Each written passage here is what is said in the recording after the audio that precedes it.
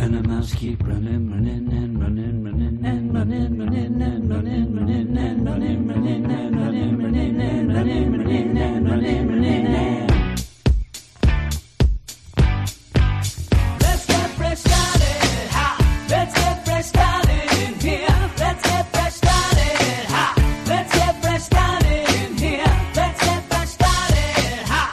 Let's get fresh started in here. Hello, everybody, and welcome to episode 171 of the Weird Science Marvel Comics podcast. I am one of your hosts, Jim. I'll be joined by Brandon in just a minute when we'll go through a what if Gwen Stacy had lived and also World War Hulk #2. But before we get into that, let me tell you where you can find us all over the place. You can go over to Twitter at WS Marvel Comics. If you follow us, we'll follow you back. You can go to our website, WeirdScienceMarvelComics.com, where we're going to be reviewing all of the new books, including the new books that are coming out Wednesday, the digital-only books that Marvel is releasing, and we'll have the reviews up for those tomorrow. If you're listening to this right away, you may be listening at some other time, so I don't know why I'm putting that timestamp on it, but on that Wednesday, we'll have those. We also have a Patreon account at patreon.com/Weird Science, where you can go and listen to a ton of shows, as well as supporting us for this podcast, the DC podcast, if you listen to that and all of that other stuff.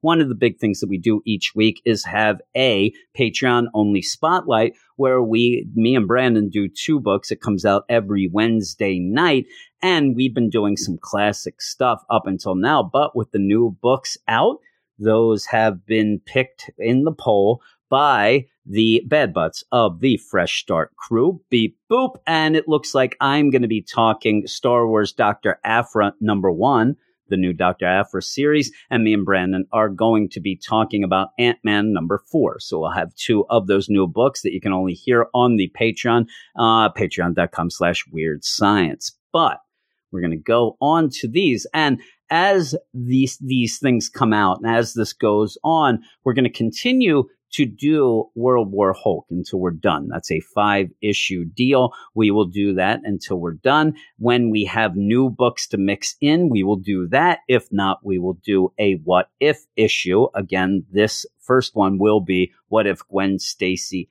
had lived. And so, yeah, we're going to start mixing in all of the new books. Some things that I've caught up on, I'll have on my spotlight shows, all the other shows that come out as I still continue to catch up on the X-Men books and things like that. But let's just get on with it and join in with Brandon. All right, and Brandon is here. The guy is drunk.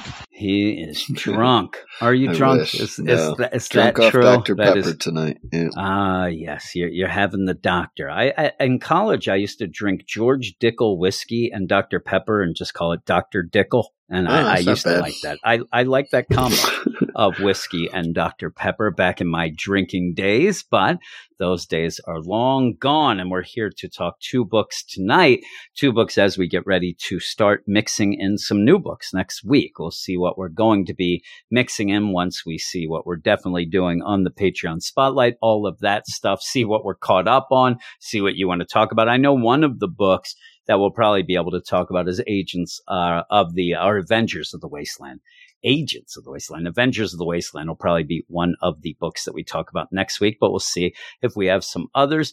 But this week, we're going to be talking What If Gwen Stacy Had Lived and also World War Hulk. And we're going to start with the What If. What If Gwen Stacy Had Lived, which came out December 1980. It is What If #24. Written by Tony Isabella, pencils by Gil Kane and Frank Giacoia. Now, the inkers, there's a lot of them. Gil Kane, Frank Giacoia again, Carl Gafford, Peter Poplaski, Ron Zalmi, Joe Abuelo. There's a ton Everyone in the of office people got involved. a turn ink in this thing. I guess they each did a page. And it is a little bit oversized, but I don't understand. Colors by Carl Gafford and letters by Tom Orzechowski. And even on the cover, you end up having Green Goblin say, or at least it looks like he's saying it. It's just there on it right above him. At last, most eagerly awaited, what if of all, whatever you do, Spider-Man, don't save her, it says. But the idea of this makes me laugh because they're still going to play around with the idea that Spidey had nothing to do with killing Gwen, even though pretty much he snapped her neck. I mean, I've heard a lot of people like the webbing and how it grabbed her. And that's the way I kind of look at it. It's that he may not have tried to kill her, but he didn't save her. And he ended up, and even when I did the Marvels podcast, when I went through that series on the Patreon, you ended up having Kurt Busiek and Alex Ross pretty much, this Peter who ended up snapping her neck with the idea of the shock killing her. Remember when they said, well, the shock would have killed her anyway, but she was passed out. That you can't have shock. So, he snapped her neck. But so with this, science wasn't as good in 1980. Yeah, and I actually thought they were just going to play with the idea that her neck didn't snap, but it's that he went about it a different way. And when you start out pretty much with the actual event going on in this world, where Peter's sitting there with very slight differences. And Peter's sitting there thinking, oh man, I still miss Gwen. Now, there's a couple things that are a little bothersome in my mind in this. The timing of how long has gone on, and he's there because when you ended up having that original Clone Saga where Gwen's clone came back, that was only a couple months in Marvel time of this. This is a year later almost, and he's sitting there. At this point, him and Mary Jane were getting pretty cozy, and he just leaves Mary Jane in the dust in this. And it's, almost a year, 1 year to this night. This is when I lost Gwen Stacy and I can't get her out of my mind. He's sitting there thinking about her. And I do think it's funny with her big face there right in front of him in the sky, like he's gone insane. And he ends up thinking, if I only could have stopped it, if I only could have saved her. He's thinking, every time I go past that coffee shop where you ended up spilling the coffee on my pants, I remember you, like nonsense like that. That does happen. And where Tony Isabella is writing this in my mind, it is writing it for not people who have lost, unfortunately, their loves to murder or things like that. It's just like breakups. Everybody can, go along with that. Oh yeah, I know how that is when that girl dumped my butt. And then I, remember it. Feels great. He's thinking of all this, thinking back at and like I said, I was actually shocked that we were going to go through a flashback of pretty much, they say it on the front, the what if that you've all been waiting for. If you did not know the story of Gwen Stacy dying, then there's really no reason to be here anyway, right? Because you end up going through it like, hey, we have to recap everybody. It happened a long time ago. I think most people know the story, but they're going to go through it. And you end up where her neck snaps. He ends up bringing her up. You don't have that loud snap in this that you did originally. The subtle way they showed it in the first one. Yeah. So you end up having Peter, just thinking of the whole deal. Man, I ended up screwing up. I wish I could take it back. I wish I could figure things out, but I'll always love you. I'll always miss you.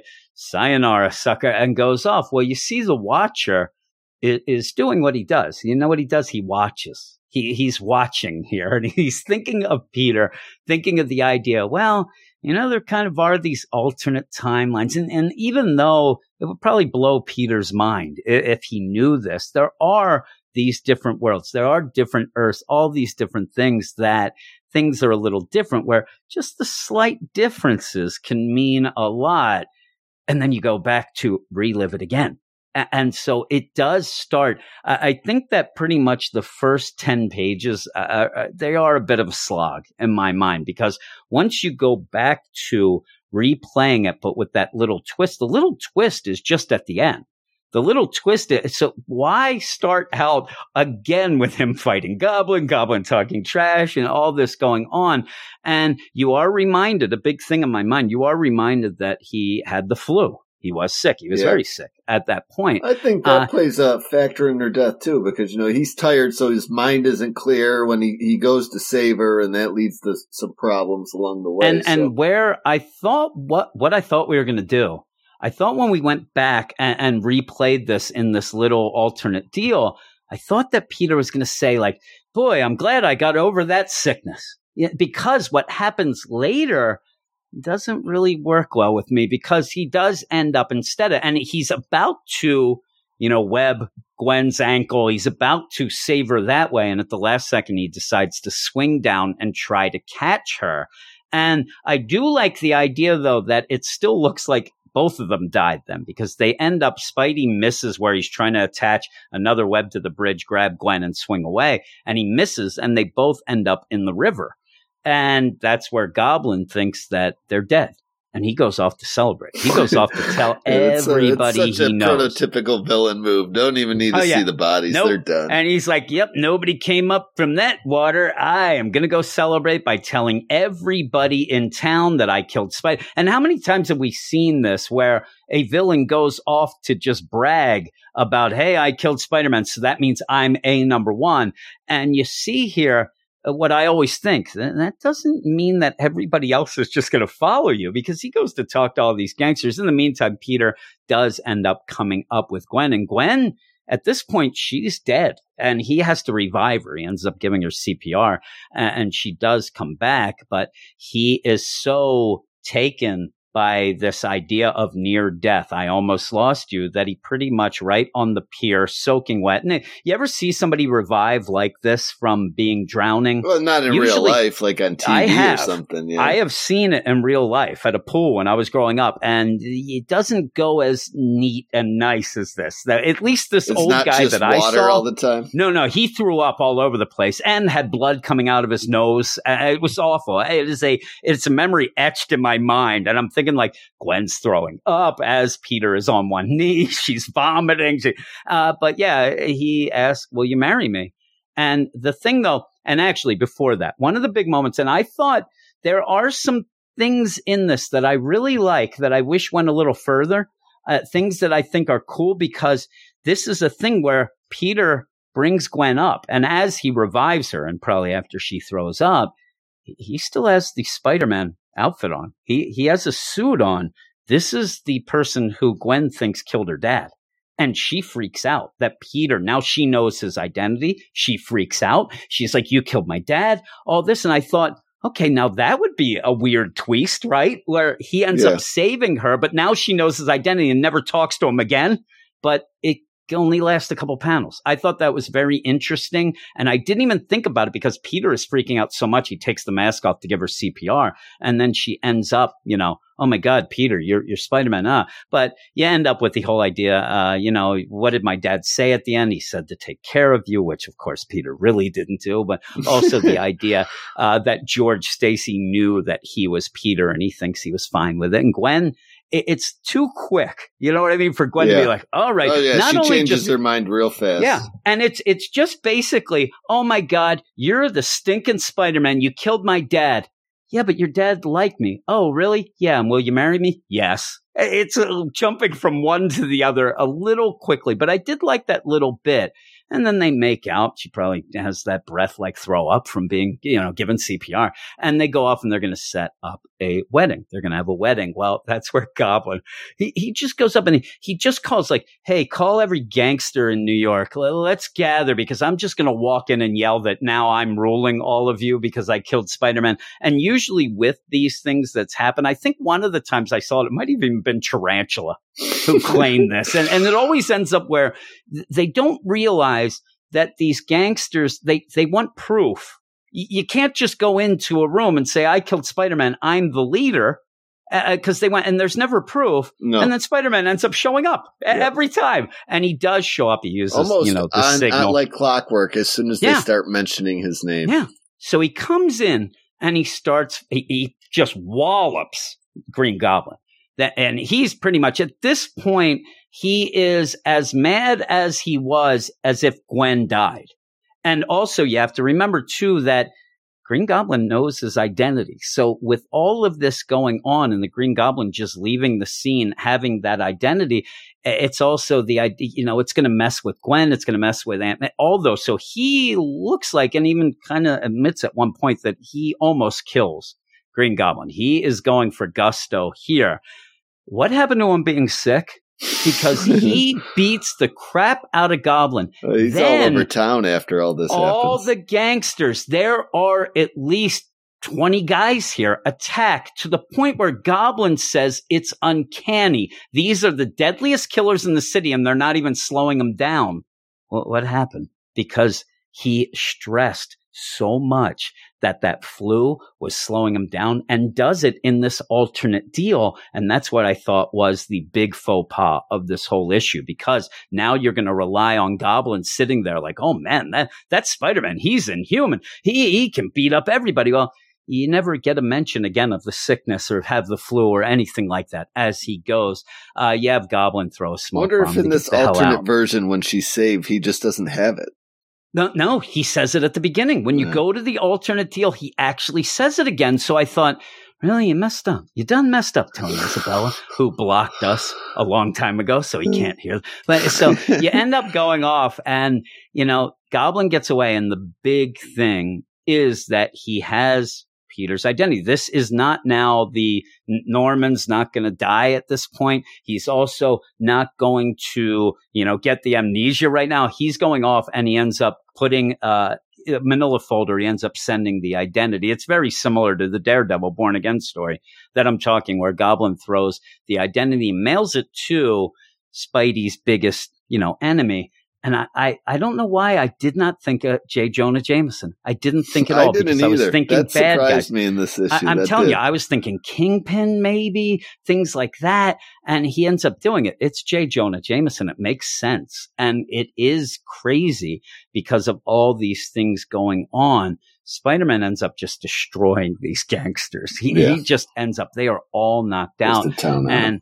Yeah, so he knows where Goblin's going to go. He knows he's going to go over to Harry. He's going to go follow him over there.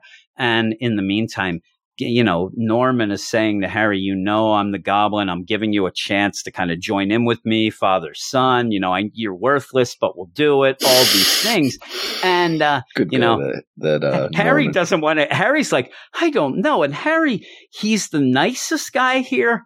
And then the worst, and then the nicest, because but it is, Tony Isabella writes it well, because Harry will try to, this is a guy who will say to his dad, you can't be this bad, please, we can help you, whatever. But if Spider-Man does anything to, then he's going to get mad at Spider-Man, which you end up having him tell Harry, Spider-Man's Peter Parker, all this. Harry doesn't, understand or want to believe anything, but Spider-Man comes, and then you end up having Norman. And I like the way what they do here is they have Norman take off the mask so that you can get that idea of Harry seeing his dad getting the crap kicked out of him at points. Yeah.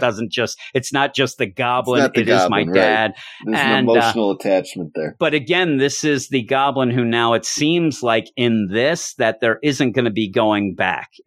For some reason in my mind, if they keep going with this, it's pretty much Goblin from now on until Harry wants to help him. But yeah, you end up having Harry even go to knock Spidey in the back. And the weirdest thing, there's Peter. He's in the apartment. There is, Green Goblin Norman. There's his buddy Harry.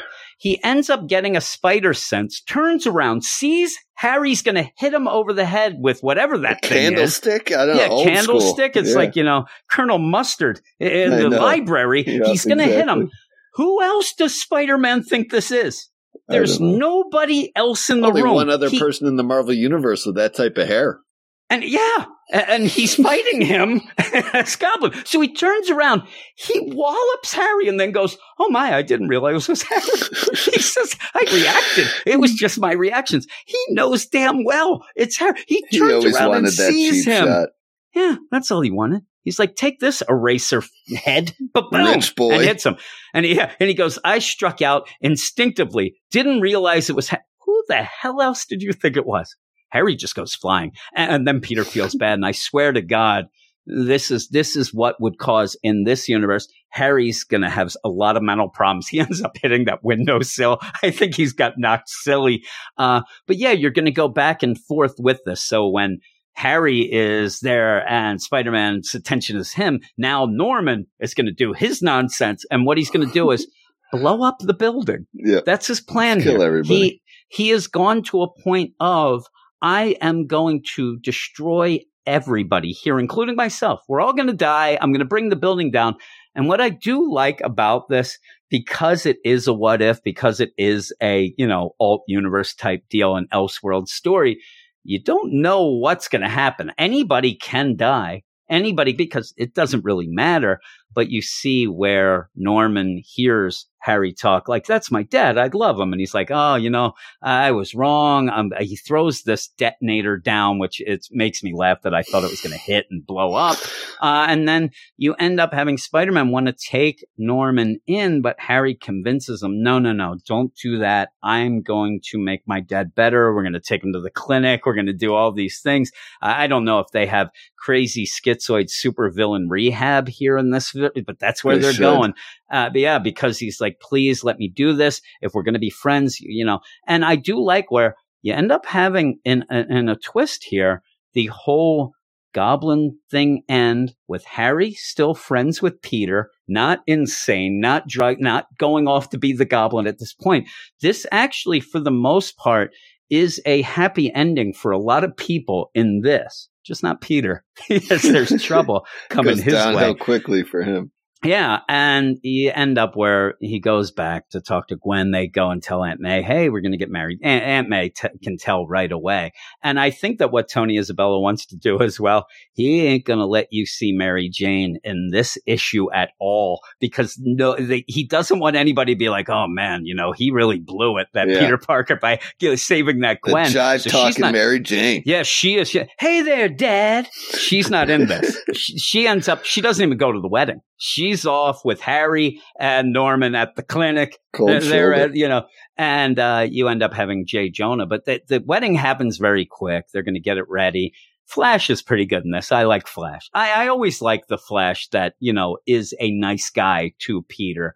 And this is him like, hey, you better get married quick, Parker. I'm going to take that blonde for myself. They're, joking around. But he goes to talk to Gwen. And it's funny, too, because Peter does go against that whole deal. He goes to see the bride before the ceremony. That's bad luck. She says that the issue being is once they get to the wedding, the crap is going to hit the fan and you're not going to get a nice moment between these two.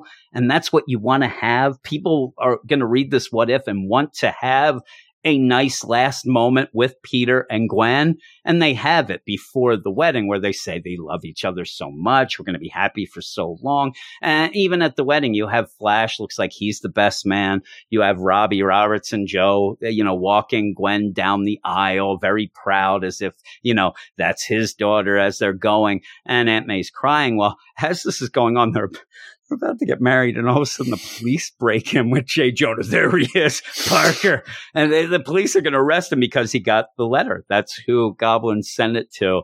Basically the proof that Peter Parker is Spider-Man. J. Jonah, at the point, they're going to end up having an issue, what did he do that you can consider a crime? I mean, they are going to arrest him and work this out, see what they can do. J. Jonah's just mad because he got duped. That's all he is. And he thinks that every time that Peter gave him photographs, he was laughing at him. Robbie doesn't like it. Robbie's like, what are you doing? That's still Peter. That's the kid that you love, the kid that looks at you like a dad sometimes. And you're doing this. How many times has Spider-Man saved your life? All these things. And the police come in blazing. They are shooting guns. I actually thought everybody was going to die. Aunt May seems to have had a heart attack. They say she fainted. Then they say there's more to it. And Aunt May fainted. That's just a normal Tuesday in the Marvel universe. I know it is. Seriously. And really, if she's about to die, that's just a Wednesday, a Tuesday night. And she ends up there where she's, my Peter, that awful Spider-Man. And she falls over. Give her some room. Is there a doctor in the house? Well, I love this then where you end up having the police grabbing Peter. They're going to take him in, and he just busts out of it. And then everybody's like, man, he is Spider-Man. I'm not going to jail either. Yeah. He's like, screw this. Flash is screaming, don't shoot people. Everybody's here. They do fire a gun right next to Gwen. I think she's deaf for the time being. That's the true death of Gwen Stacy by the police. There's the gun, like right next to. Well, while you have that, Peter just jumps out the window of the church. This is the worst wedding ever. Better be Spider-Man or his delusions are going to kill him. And it's funny, too, because he doesn't even go right away with this idea of like, no, like, you're mistaken. I better get a good lawyer. I gotta, do something to convince Get them I'm not. Foggy on the phone. He's pretty Quid pro much, quo. the jig is up and gone. He is out that window. Instead of throwing rice, they're throwing shards of glass and bullets at him. He gets out. Glenn just starts yelling at the police. Oh my God, you mindless fools. But yeah, there's Jay Jonah who's so happy with himself. He is so happy. Starting Robbie all is this drama. so mad. And he does say, how dare you? Actually says, how could you? But I'll use the how dare you. And yeah, Jonah just ends up really being mad that he was duped. This is not as much the Spider-Man. And that's why he would turn in Peter, who he loves. He rips him apart all the time. And, he's the old skinflint, things like that. But he does love Peter. And so does Robbie. And Jay Jonah's just like, nope, I'm doing it. He ends up, I love it too, where he ends up having the big deal where he's the headline of catching Spider, all this stuff. Robbie just he gets writes it. his own headlines here in this case. And he even said that at the point, I waited till you went home, Robbie, and then I printed it up because I knew you'd have a problem. Well, screw you.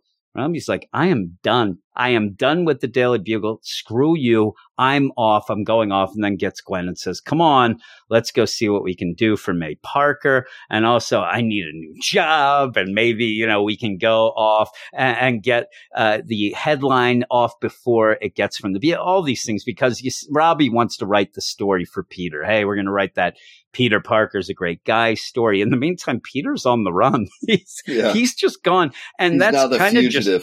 Oh yeah, he is. He's looking for the one-armed man is what he's doing, going off, where he's just sitting there looking from. And I love it too, where they know he's Spider-Man, yet they're all just sitting outside his apartment. They have nobody on the roof.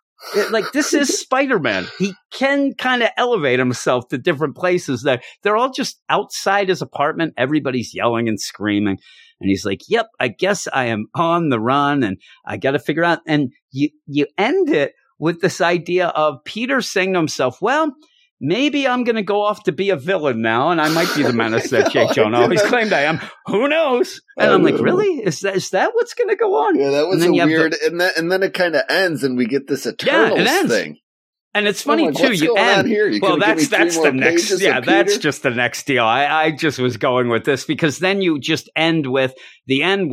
Well, and Launcher looks like he's eating a little too many snacks, first of all. And then he's like, and so a troubled man. And it's always any of these Elseworlds things. Like we even had almost like the what ifs, the dark multiverse at DC. And it does always end where you can almost see like Rod Serling talking at the end of the Twilight Zone. And he's like, and so a troubled man stands and these what ifs, especially the early ones, really end that way. And with the fate of society at stake. That might have just been the whole premise for this what if to start. Yeah, now it is. that I and think it's like about only time will tell. Time and the Watcher. And what I like is there's Peter looks like he's like, the hell is that guy over there? It looks like he's looking over. It's like he might have been able to help me. Yeah, what the hell is this guy talking about? He seems to know what's going on. Yeah, why did he do this? But then you get the deal where if this was almost like what you would think, like the movie where, hey, nobody cares about me. And then you go and say, like, you expect this. Why can't we go back to just Gwen being dead? Please. But yeah, that's the end of the deal of that story. And, the thing is, I didn't mind some parts. I actually like the idea of Norman and Harry kind of going to work out their problems a bit. Like, it doesn't lead well. Like, if you would have kept going on, you don't have Mary Jane would have been completely out, and in my mind, would have married Harry if this would have continued on as the regular deal. But some of it I did actually like. It's a lot of these stories, these what ifs. They're going to be these crazy stories, like just whacked out crazy stories. This isn't as crazy. I like that you take that moment, the huge moment in Spider-Man's history, and see what would happen if it didn't. But you end up starting out a little slow, but by the time you go, it's okay. It just ends pretty much with a non-ending. You're like, well, I hope I'm not going to be a menace. I wish they would have cut out some of, I don't know, the bickering that back and forth and the parts that were kind of like the emotional aspects of the issue and got to, is Peter going to go bad? How's he going to get himself out of this? Because that's kind of the cliffhanger I'm interested in. Yeah. And, if you continued or something like that. But I'd give it an 8 out of 10, though. I thought the art was really good. And I thought the art really did end up very reminiscent of the original as well. And this is, years later. This is 1980. So I kind of like that. You got all that going on. And even with what appeared to be 15 inkers, it did look good. It did look pretty good. So what would you give it? Yeah, I'm going to give it a 7.5. There were a few parts that were a little slow to me. And I was, the Gwen Stacy stuff in the very beginning. I'm like, well, I know this. I actually skipped over it. Yeah. And then I'm reading it again. I'm like, are they telling me the same thing again? I got into it after that, but the start was a little slow for me, I would say. Yeah, it was. I did love the art, though. Did you say a score? Yeah, 7.5, I think I said, or 7. One of those two. I think you might be already. drunk. My memory is, these kids are beating my brain in. Yeah, I'm with you. My kids are older. They're legitimately beating my brains in. Is what they're doing. I'm being mentally dominated by a 7-year-old on a daily basis. It's taking a toll my on kids me. just end up sitting around screaming and yelling all day. That's all they do. That's all they do. Me and my youngest son went food shopping today. We end up doing all the food shopping, coming back. We, take in the groceries, which that's kind of the rule. If we do the shopping, they're supposed to. My middle two, they were still sleeping. It's 2 p.m. I'm like, you guys better get up and start helping. Then they finally get up right as we put all the groceries away, only to then try to eat all of the groceries in one day. It's not nothing that drives me crazier than the rush. My wife does it too. The rush on the groceries when they come in the door. Like, can I get these put away before you guys eat it all? And I do when I do shop, I like to say that I'm the unselfish shopper. Usually I try to pick some meals that I'm going to make, but I also get individual things that I think, 1 or 2 of them will like, or my wife, things like that. So I like when they help me unpack. So I'm like, oh, I got you this. But when I say I got you this, it's supposed to be this for the week, not this for 2 hours. And that's what it always ends up. And my son Rafe has the real bad deal of, he'll say you get him a turkey, a whole turkey, right? You're like, hey, I got you a whole cooked turkey. Here we go. He will take it. He has a basement, bedroom now. He ended up moving his bedroom. He cleaned out the basement. You got a mini fridge down there yet? You'll never see anything not yet. Ever but again. The basement though actually opens up to the door in the kitchen. So really, he only has to go upstairs, and he has more of an access to the kitchen than anybody else. But he only did that because I screamed and yelled, because he screams and yells all the time. We had so many problems. You know that. Oh, yeah, he was in the room right next to. Said things have got to change. So he goes down there. Well, he would get this turkey. Hey, I got you this whole turkey. He would take it downstairs to maybe eat 2 bites out of a leg and then leave the rest on the floor. That's what happens all the time. I just keep getting him things, and even things that are for the whole family. And I go down, I'm like, where is this? I go down, it's just there. He had opened it 3 days before, whether it's, lunch meat or anything. Gross. It's just the worst. Plus, he has a really bad deal of opening up milk and never putting the cap back on. Disgusting. And the cap is always missing. I can't find it. The cap is gone. I know there's not a lot of things falling off my fridge, but just unopened things in the fridge creep me out. I don't like it. Here's what now milk, I'm so used to it, but the other day I go to make a sandwich. I go to make a nice little buffalo chicken lunch meat. So I'm going to make a buffalo chicken sandwich. I go, and I like to put a little mayo with my buffalo chicken sandwich, and I go, and the mayo's open with a spoon sticking out of it. I'm like, what were you eating? It like a bowl of cereal? Are you just eating mayonnaise? I was so mad. Plus, gross. He ends up having a friend that keeps coming over to sleep over, which I'm against. But the kid keeps coming over, and I say to them, we're not here to feed him. This isn't feeding time. But when they end up, they stay up until like 3:30 in the morning. So nobody's stopping them. They start eating stuff. And I go downstairs the next day and I can see the stuff. Last night it was Cinnamon Toast Crunch. They ate 2 bags of it. It was one of those big, things from BJ's. Gone. Just gone. I said, what's up with the Cinnamon Toast Crunch? I don't know. I don't like it. That's what Rafe said. I'm like, well, I think Jackson does, because I went downstairs then and found it in bowls, not even eaten. I'm like, I'm gonna kill somebody. I am going to kill somebody. The next book is World War Hulk Part 2. It is written by Greg Pak. I think Hulk's going to kill somebody as well. Okay, I'm telling you. Pencils by John Romita Jr., inks by Klaus Janson, colors by Christina Strain, letters by Chris Eliopoulos. And you go in and there were a bunch of tie-ins that we aren't going to cover. There were a bunch of tie-ins in between these two issues.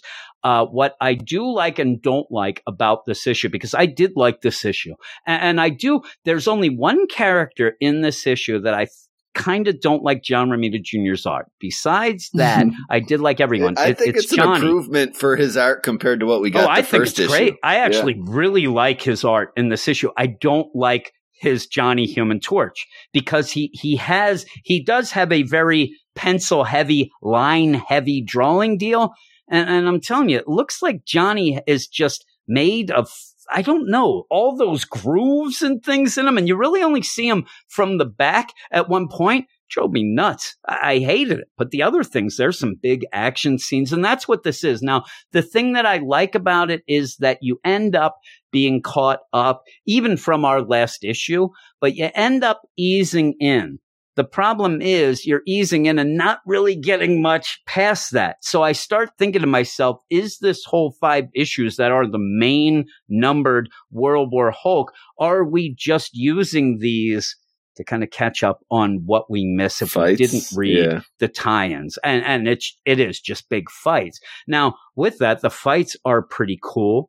They end up being very personal at points. You end up having Jennifer, you have She-Hulk trying to stop. And it really is a succession of people that are being sent to try to talk some reason into Hulk, but we know he won't be reasoned, and trying to calm him down. And in the meantime, it does seem like they need him to calm down a little bit so that they can kind of do their deal. Doctor Strange is going to try to do something. They're still trying to get a hold of Sentry, or at least convince Dr. him Strange to go. Turned into an owl at the beginning of this book.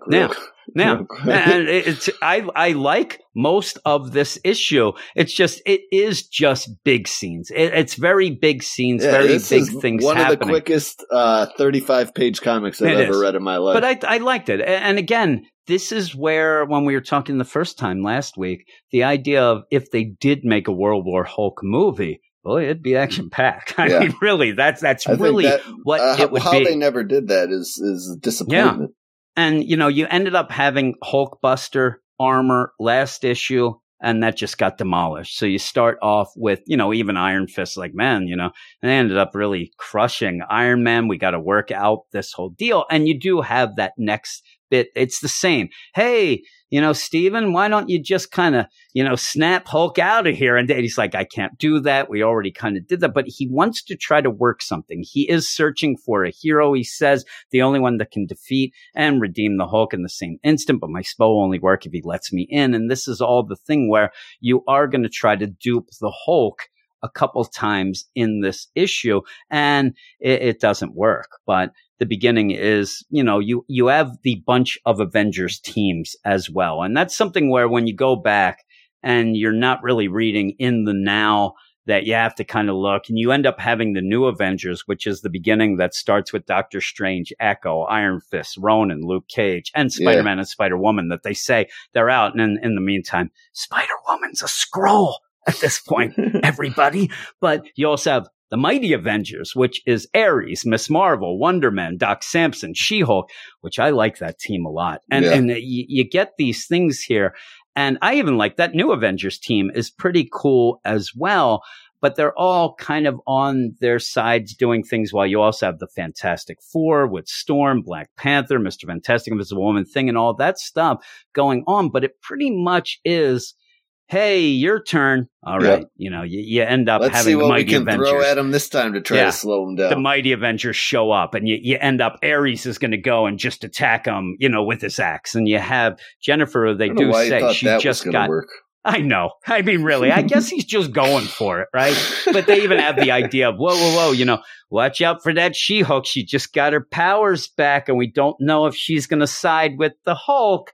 And she's like, really, I'm not going sides. I want to get Bruce. I want to make sure that this doesn't escalate anymore. And this does show you that there's Hulk, right? He doesn't have any problems with She-Hulk. She didn't do anything to him, and yet he just goes ham on her. So this is beyond just him coming and saying, I'm going to take care of those individual guys, Iron Man, Doctor Strange, Mr. Van. He's just going to, if anybody gets in his way, he is going to end up beating the crap out of him. And he really does end up just beating the crap out of She-Hulk. She gets a punch in. It's a pretty good punch, but he just then goes. And even with puts her through the ground, like, you can't do that to your cousin. Come on. I know, and she's there, and she's like, God help us. I mean, he really just, boom, as that's going on, you then end up having, like, every Avengers team now is on the attack. You end up having new Avengers, the rest of the mighty, and they are all going to go as Bruce, Hulk shows that he is not going to stop. He's not even going to stop for his cousin. There's only going to be a couple people who he may stop for, which they're going to try to take advantage. But this fight, and even just the idea of how the motion is played out when Hulk goes to punch Jennifer, and she actually avoids the one. Yeah. So you have really good. I'm telling you, this is one of the better things that I have seen that we have dealt with personally with John Romita Jr. I have not read a ton of John Romita Jr., but this is head and shoulders above anything he's done at DC. Yeah. It looks really good. Yeah, he's really fell off since he's gone over there. Yeah, man, Hulk's just badass. He ends up where Ares then tries to, use his axe. He misses because Hulk moves, and then he just gets devastated. Well, then you end up, and I think that one of the most disappointing things in this, the thing that I'm not interested in really much at all, is the whole war band, the whole, his group. All his side characters. I'm not interested in them at all. I'm really the Warbound of Sakaar. And when they end up again, like we had in the first issue. Their names are all too hard to remember anyway. I can't read half of them. You end up with a roll call that I can't. I'm like, okay, you got Magic and Yellow Cat, but I don't know these characters. I know Korg. Might as well be Russian names. Yeah, Korg's the only one I know. I like Korg. And I'll go with No Name of the Brood because he got no name. I don't mind that. I know the Brood. But Korg is the only guy that I really care about. I know him more from the movie. If he wasn't in the movie, I wouldn't have even cared about him in this book either. He's the Rocky. He's kind of like the space thing. I just pictured his movie voice every time he opens his mouth. I'm like, oh, Korg, I enjoy you so much. You end up where we want to see Hulk kicking butt, which we do get. But then you have to kind of get the Warbound involved. And they even in the issue, even Greg Pak seems to kind of make them an aside. Yeah. They're not really they definitely feel like an aside. Big. I mean, they just kind of end up there. And I think that why you end up having them for the most part is just so that, number one, you don't have 70 guys attacking Hulk at once. And then you end up having to explain how Hulk can beat up. And he can, but he really...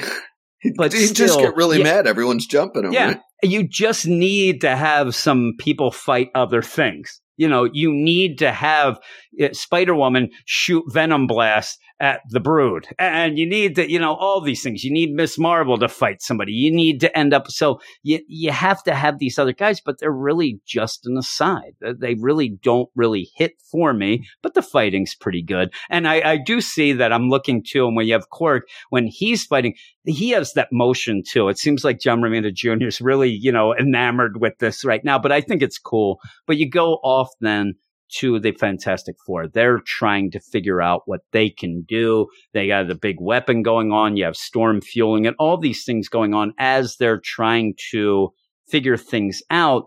And you end up having Mr. Fantastic even telling everybody here, listen, you guys get away. He's going to come for me. It's my fault, and Black Panther basically says, it is your fault, but it's now everybody's deal because he's attacking the world. As you see, unfortunately, they're watching the play-by-play of Doc Samson getting the crap kicked out of him. There, he's just laying there in these, in the video screens, and like, okay, we got to figure out. Out of every comic I've ever read, really seen Doc Samson, quote unquote, win a fight he was in. Yeah. Oh, he's just laying there, and he's laying there in a heap. He's just there. He's a doc, that's what happened. So he ends up, I want to see his degree. You end up where right. you have, and I'll tell you, I said that Johnny Storm was the only character that I really didn't like. I don't like this Black Panther much either. He just looks too big in my mind, too, like overly muscular, but he ends up where I think that's how Romita did that run with, what's his name? I know what you're talking about. Blanking on the name. He was at DC Deathstroke. It was with Christopher Priest. That was the big deal. Yeah, he ended up doing it, and it did look like that. So it was that bulky Black Panther. I don't really like that look, but Hulk is on his way there to Reed. Sue just tells Reed to shut up, and you better end up stopping this. And one of the things that is good as we go, because they're coming, and that's where you see Human Torch Johnny is like, Reed, and I just don't like those lines. It ends up looking like he's got like shoulder pads or something. I just don't like it. But they end up coming, so you have the Warbound and Hulk, and all you care about is Hulk. He shows up. You end up having Storm trying to stop him. One of the big things of this, though, is I like seeing the Fantastic Four teaming up and trying to take down. And it looks like they might have won. You end up, though I don't like when Johnny's shooting fire at Hulk and says, I think I hear thunder. And it kind of adds in with, Storm's lightning. When I didn't like that. That's not really good Johnny trash talk there. But it doesn't do anything. You end up, and they even say at the one point in this issue, Hulk is 7 times, a million times worse than he's ever been. And this Warbound, they're about what each of them is what Hulk used to be. So they have all of these Hulks, and Super Hulk, we're in big trouble. Though again, the Warbound, I'm like, whatever. But they end up frying Hulk, and he just walks right out of it. It doesn't even, so he's what real you would mad. want. Yeah. And this is the best is he doesn't walk away from the explosion. The explosion walks away from him. He's just in the middle of it. He just waits. He's that's badass. But you end up where if you're going to have big fights, if you're going to have these big, the Thing versus the Hulk is pretty good. That is a wow moment. You want to see that, but you can only think that Ben is in big, big trouble here because of the idea that if the Thing and Hulk fight normally, there's trouble. Yeah. This is super Hulk. Yeah. I mean, this is super Hulk, but Ben is going to do, even when they said, you're not going to beat him. And he's like, listen, old Ma Grimm, Mrs. Grimm he raised no baby, and I'm going, it's clobbering time. And he goes, and you're like, all right, you're getting the catchphrases, you're going. And they just start fighting. And again, there's that motion deal that he seems to really, but when you have Hulk end up just smashing Ben's face, like on both sides, it's pretty intense. It looks really good. It's a real intense deal. You end up having all of the people watching are all, good and bad guys like, oh my God, somebody's going to die here. And it looks like Ben's going to die. It does look like he's going to die. And Sentry shows up and says, hey, Hulk, and this has been what we were told. If Sentry comes, the only one who can calm down the Hulk, the only one who can maybe talk sense into him. The thing that is funny is that they're telling us this through the characters in this issue. And it seemed to, hey, there he is. The only friend that could ever calm him down. The issue is that it is Reed with a disguise. It is Reed funneling in Sentry, power to try to dupe the Hulk with the steel. Why do you try to shake the Hulk's hand? Yeah. Why would you ever grab the hand? I mean, I know we missed some tie-ins here, so maybe that's where the answer lies. And I don't know. Well, I didn't read any of them. Just the thing is, I think that he's just they like, just talked to last issue. That was like our cliffhanger, right? And he didn't want to get involved. We find out later in this. He's at home watching TV. But with this is, you end up where Hulk squeezes that. It's not a hand that Hulk grabs onto. It is a mechanized thing that is on Reed's hand. It shouldn't feel like a hand. Why are you saying, come on, Hulk, let me lead you away? No. You say, hey, come on. I don't want to get touchy-feely here. Let's have some social distance here. There, Hulk, let's go. Nope. He tries to hold his hand and Hulk just smashes the device that's on Reed and then smashes the crap out of Reed. I mean, how Reed actually survives any of this I don't know, is beyond me. And the thing, though, that I love in this is Hulk just starts right before he is going to destroy Reed. He tells Sue, because Sue says, stop, Bruce. And he ends up, and I'm telling you that what the Hulk tells Sue probably is just like, yep, you're right, Hulk. I'm going out of here. Just do whatever you want to my husband. Because he says, if I set a bomb, killed your husband, killed your children, your whole world, you wouldn't stand for this. Sue tries to say, Reed didn't do that. And that's where Hulk just stops her and says, would you ever stop?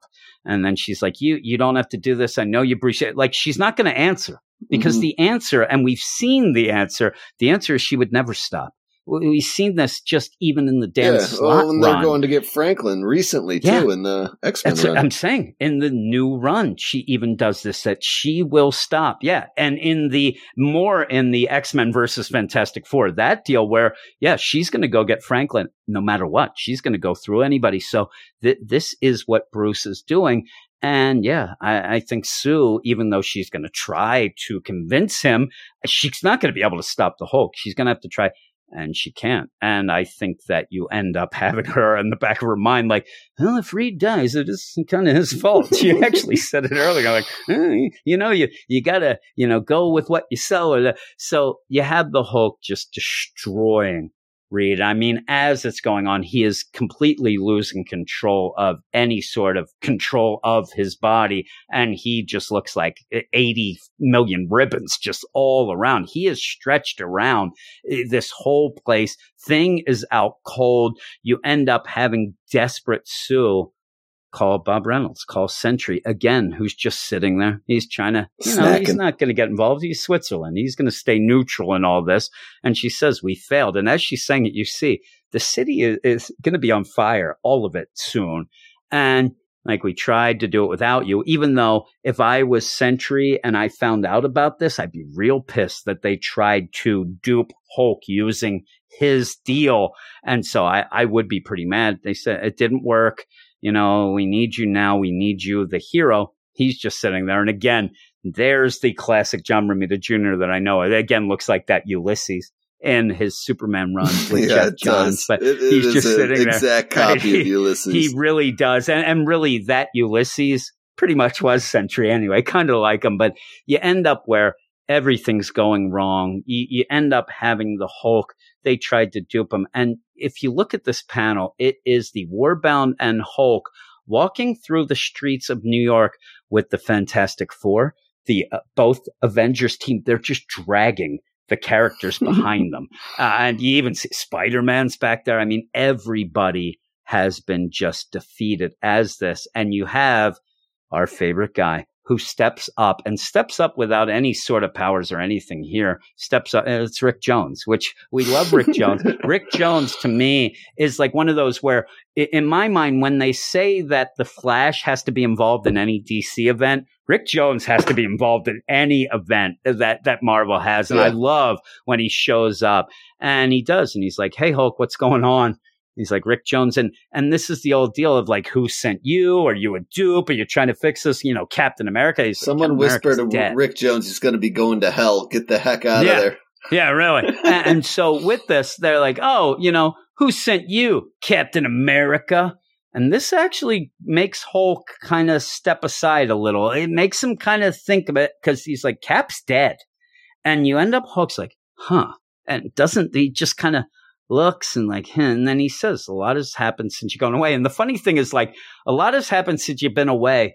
Not something to say to a guy that got sent into space to become a gladiator, then a king, then blown up. But he says, there, and he kind of does say, those guys, they screwed you. They really did. I mean, they ended up doing stuff to you that was nonsense. And I don't agree with it, but you may go nuts, but 9 times out of 10, I wish you were here, because when things went bad after you left, you were always the one that maybe you'd go crazy, but you'd go crazy at the bad guys. And, while you think you're doing that now, these guys are still the heroes and we kind of need you, all that stuff. And it's pretty good. The problem is, and it's the worst, because Rick Jones seems to just be showing up because of his buddy, the Hulk, and Bruce Banner. And it looks like at this point, this might end it.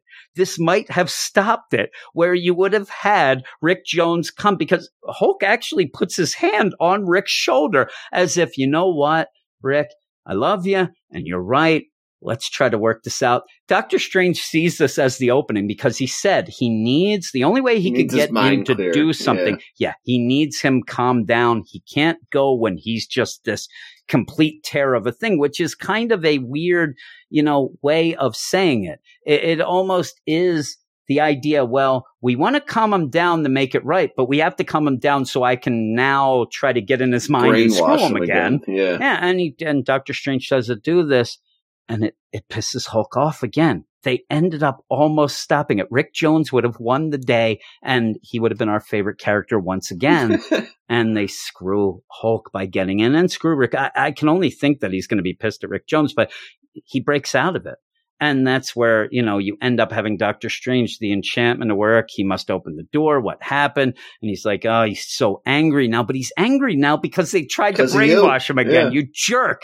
And so this is where you get the big cliffhanger, which is another big one. It's a really cool cliffhanger because with all this going down, you end up where, all right, you have a whole deal with Gabrielle Jones from S.H.I.E.L.D. there getting the word, hey, all of these capes and all that nonsense, yeah, they failed. It's time that you civilians and all you nonsense super get out of the way because Thunderbolt Ross, he's coming in with the army and you end up having him. He's like all pumped up with his gun drawn already and just all of these Apache helicopters and they're going to come in and just try to nuke the hell out of him. But yeah, it's pretty good. I actually with the whole idea of usually with an issue like this, I'll usually be like, you know what? We didn't get a lot of story. It's a lot of fights, but the fights are good. And the fights each kind of mean something. You end up having She-Hulk get the crap that shows that he's even going to fight his cousin. I know. You end up getting where, Sentry will work. Because when Reed was there to pretend it was working, but it wasn't Sentry, and Hulk figured it out, stomped them, and then just destroyed them. Then you end up having Rick Jones. You're getting to see that there are things that can calm the Hulk down. The problem is that in the meantime, everybody doesn't want to calm. They want to calm Hulk down to get rid of him, not calm him down to calm him down, not calm him down to get their friend back. They are trying to calm him down to pretty much screw him over again.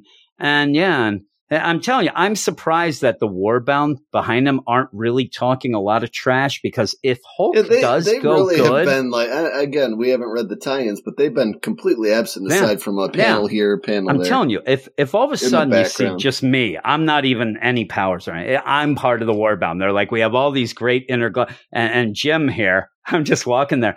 I'd be the guy who would be talking so much trash on everyone because I'd be afraid if Hulk goes good, what's going to happen to the Warbound?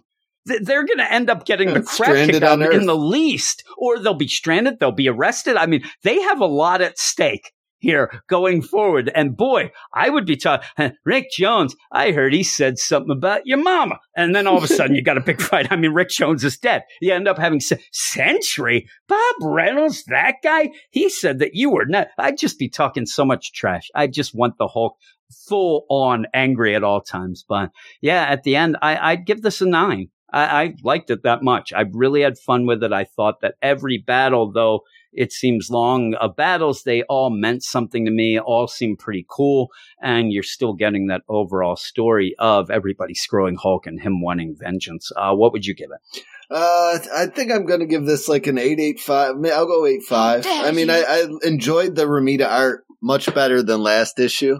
The story was fun and just action-packed, but I mean, there's some blanks you're left filling in because we're not reading the tie-ins, but I honestly, my judgment of tie-ins at this point in time in my life, I don't know how much they would really help anyway. So yeah, you know, I'm with you. I'm not really that. And even when I'm doing the on the Patreon, the Marvel events podcast and the earlier events, at first, everything's kind of a tie-in all around. It's like a crossover event stuff that they really didn't know that they were full out.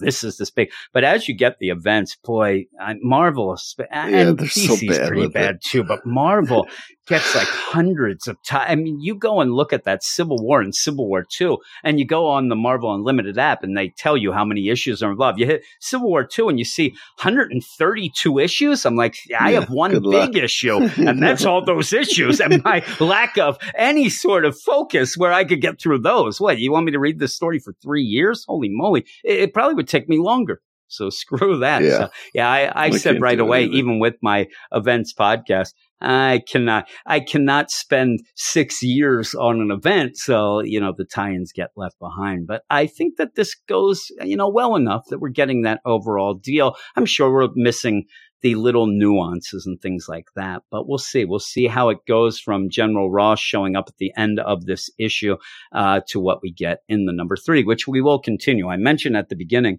of the podcast before you came on, we are going to start getting some new books. We actually have some digital. Now, I don't know how many people, I still don't think I'm convinced that people are even reading all the DC stuff that is coming out. Some people can't get to the store. Some people can't get to, they don't like digital. It's different everywhere. It's so scattered. Yeah. And so it's just odd to try to, I ended up having Manship send me a note today because now DC's throwing the wrench in of coming out on Tuesdays. So he ends up sending me the note saying he couldn't even find all the DC stuff and he's afraid he's not going to get the Marvel stuff. But what's coming out this week, if you are into that, and this is on Marvel's side right now, digital only. And I will tell you, the idea of this is not just, hey, we're going to screw the stores because their print stuff's coming back. I actually think that maybe this is a decent way to do some of these things. They're going to put out a bunch of books digitally that aren't selling well. So they're going to have them digital only. You're not Eventually, making a cash strap store or buy inventory they can't get rid of. And they're not going to have things laying around. Yeah. And eventually then after you get the series, say Ant-Man, and this is what's coming out tomorrow. Ant-Man, Avengers of the Wasteland, Ghost Spider, and Ravencroft are the books that are coming out. Ant-Man number 4, Avengers of the Wasteland 4, Ghost Spider 9, Ravencroft number 4. And so they're not going to have print copies of these. The print for these done, these are digital only for the meantime. And then when the series are done, they will have them printed in a trade. Now, it does screw some people. If you ended up having, and I don't know specifically with Ghost Spider, but stuff like Ant-Man and things like that seem, and even like the Hawkeye Freefall next week that's coming out. So, yeah, it does screw some people that already have some of the issues, and then they have, you'd have single issue collectors mainly. It does end up, but I think that what's going on, the way that I could explain it as I think it's a good thing, I think some of these series would have just been stopped. When we came back from this, they're not selling enough. There's not enough advanced orders that I think, say, an Ant-Man would have just been canceled. You would have never have gotten the end. So at least you'll get the end with this and see. That's me trying to make people not hate me for saying these digital are coming out. But we are going to deal with these. Now, right now, I said at the beginning, and I just looked, it looks like I'll be talking Star Wars Dr. Aphra number 1 for the Spotlight. Brandon will not get involved with that. But me and Brandon will be talking. Me and Brandon will be talking Ant-Man number 4, which probably means you have to catch up a bit. I have one issue to catch up, but I'm going to do that tonight and do it in my catch-up podcast on Patreon as well. But me and you will be talking Ant-Man number 4. I'll be talking Star Wars Dr. Aphra, which then leaves for next week Ravencroft number 4. I'm caught up on that. I don't even think you even started reading that, so we'll see what's going on there. Ghost Spider number 9 and Avengers of the Wasteland number 4. I know we'll talk Avengers of the Wasteland number 4. So that'll be on the Tuesday show next week, along with the World War Hulk, and we'll see what else goes on. We'll see how this all works out. But there are some books coming out, and that's kind of exciting, right? And I said I ended up sending Brandon the whole list of every book from Marvel coming out until the middle of July, and he likes 2 of them. So I was like, there ain't going to be a lot of Brandon talking these books. I mean, there's a lot of stuff that we really don't deal with, but we'll see how it goes. But thanks everybody for listening. Again, go over to the Twitters at WS Marvel Comics. If you follow us, we'll follow you back, and then you can yell and scream at me. And then we can have you go to our website, WeirdScienceMarvelComics.com. And also, if you'd like to go over to our Patreon account, patreon.com/WeirdScience. Support us for this and the other podcasts we do, the DC podcast, but also get a ton of stuff. Like after I'm done with this, I'm going to go record a Patreon show that is going to be Ant-Man number 3 review, along with one of Brandon's favorite DC books, Batman's Grave, number 6. He loves that book, so I'm going to be having that. But thanks, I don't know what you're everybody. going to talk about other than nothing. I'm going to talk about a fight scene. That's all that book is. I'm telling you.